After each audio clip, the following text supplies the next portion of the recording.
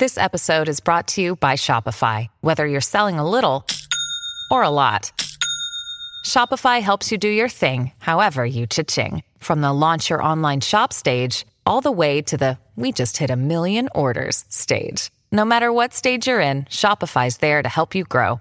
Sign up for a $1 per month trial period at shopify.com/special offer, all lowercase. That's shopify.com/special offer. Welcome to Machine Learning. It's been a few days, just been regrouping. And if you want to follow me on LinkedIn, I've got a really good page that I've been putting a lot of articles and stuff on. You can find me under Logistic Regression, Random Forest. Just do a search for Logistic Regression, Random Forest, you'll find me. And one of the things I want to talk about right now is the electric plane. So Tesla wants to build a supersonic plane that'll run on electric. And big barriers have been the weight of the batteries for the energy density. So he needs to increase that energy density. And lithium can't do it. So he's turned to a company called Maxwell Technologies, and they may have been associated with NASA when they built their electric plane, the X-57. So looking at the distance that most flights are local, I think 75% of the flights are less than 400 miles. So if you could build a commuter plane that could haul passengers around very reliably within that 400-mile distance, you have a market. So he's starting to build this enterprise, and he's looking at the feasibility of doing it. And I think he might be able to do it with the Maxwell batteries, and be able to mass produce it at a level that could be cost effective to producing a supersonic plane. So, it would have vertical takeoff, which would be really cool. Vertical takeoff and vertical landing. Landing's always tricky when you're coming down, and you've seen some of the YouTubes where they land kind of funny, and I think there might have been crosswinds or something like that may have affected the landing, but it's kind of scary. But I've been on a lot of flights, and the landings have always been really good, so I've been really happy.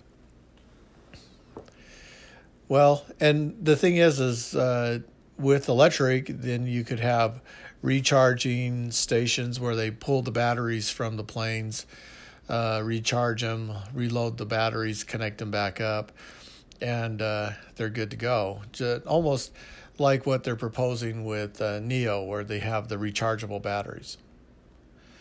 All right, so we've talked about how the 85 million people will be displaced by AI, and starting a book called Machine Learning for Business, and it's examining that hypothesis that 85 million jobs in the next 5 years will move to automation, and there's already a big move towards that. We've talked about modular homes where they're building everything in the manufacturing plant with high precision using robots and CNC machines, and they're building all the components and then assembling them. You also have legal, where they're using different, like Egan is a software company that's examining legal documentation. It indexes it, puts it in a natural language processing form. And so when you want to find any part of the legal document in multiple documents, it can learn from its templates what to look for. So, for example, you might be looking for certain types of discounts, and it can learn what a discount is, and then it can find all the discounts in the documentation. So a lot of banks are using it. Legal firms are starting to use it because there's a lot of data that's in the form of documentation that needs to be examined. And some portions are going to change and some portions are not. So this part that's changing, there needs to be a compare, kind of like a code compare, where the stuff that's changing is brought to your attention, and you can quickly review that in collaborative form. All right, we talked about also technologies where they have image recognition. So you have image agriculture, poultry, animal husbandry. All of these types of businesses now are being affected by AI through drone technology or through different sensors that can see different spectrums of light. So you got infrared for finding areas of the field that is hot or dry. You have different sensors that can smell for gases like methane or natural gas leaks. And also you have AI that can detect whether or not a weld's done correctly. So it can inspect the pipelines and look for weld cracks in the weld. And it can fly and inspect buildings and look for leaks or breaches or damage on buildings. And so things that require lots of inspection, concrete inspection, highway inspections, safety inspection, quality inspections, all of this can be put under different image surveillance. And Agloflux is a company that takes the technology for self-driving cars for object recognition, and it can now pipe through and recognize objects in multiple classifications. We have Matroid, where it doesn't require any programming, and that company also does image recognition and provides a service where when it recognizes certain events, it sends a calendar event when that event occurred. So it's not communicating verbally. It's not talking through a text to you or getting a text message or something of that nature, but it can do SMS messaging. And so, things that it's trained on, it can begin to be useful. And that's pretty powerful when you can identify things, and then based on those actions, you can respond to it. There is companies now that can convert media to text, and so now all the media can be searchable to a point in time, and very useful. Self-driving cars, you've got the robo-taxis going to become a reality. It's already a reality in China. We're going to start seeing more highways and cities that are going to be navigated by robotic taxi. And it'll be interesting to see how they do with all the different sensors and so forth. But a lot of miles are being accumulated.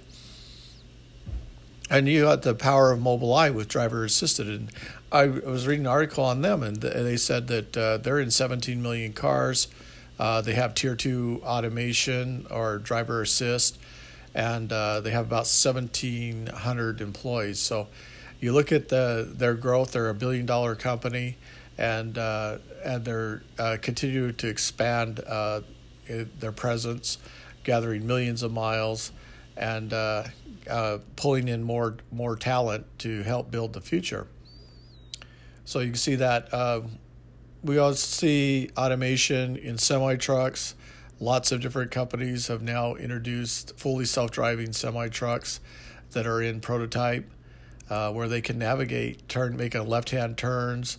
They can drive on the freeway. They can come to sudden stops. They're electric, so their acceleration is really fast, and their uptime is pretty phenomenal. I don't know the exact uptime, but from what I saw, it could vary anywhere between 500 to 1,000 miles of travel.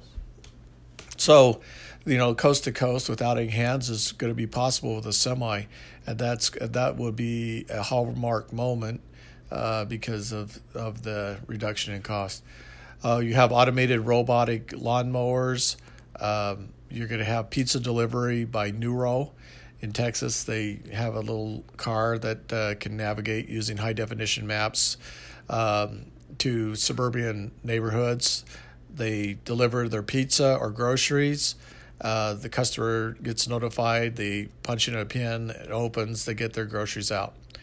So those type of things are coming. They're going to make a significant difference in our world, and we need to get prepared because definitely jobs are going to be more focused on data, and data is going to be driving a lot of decision making, and because of the automation, we could see more manual labor stuff being replaced by machines.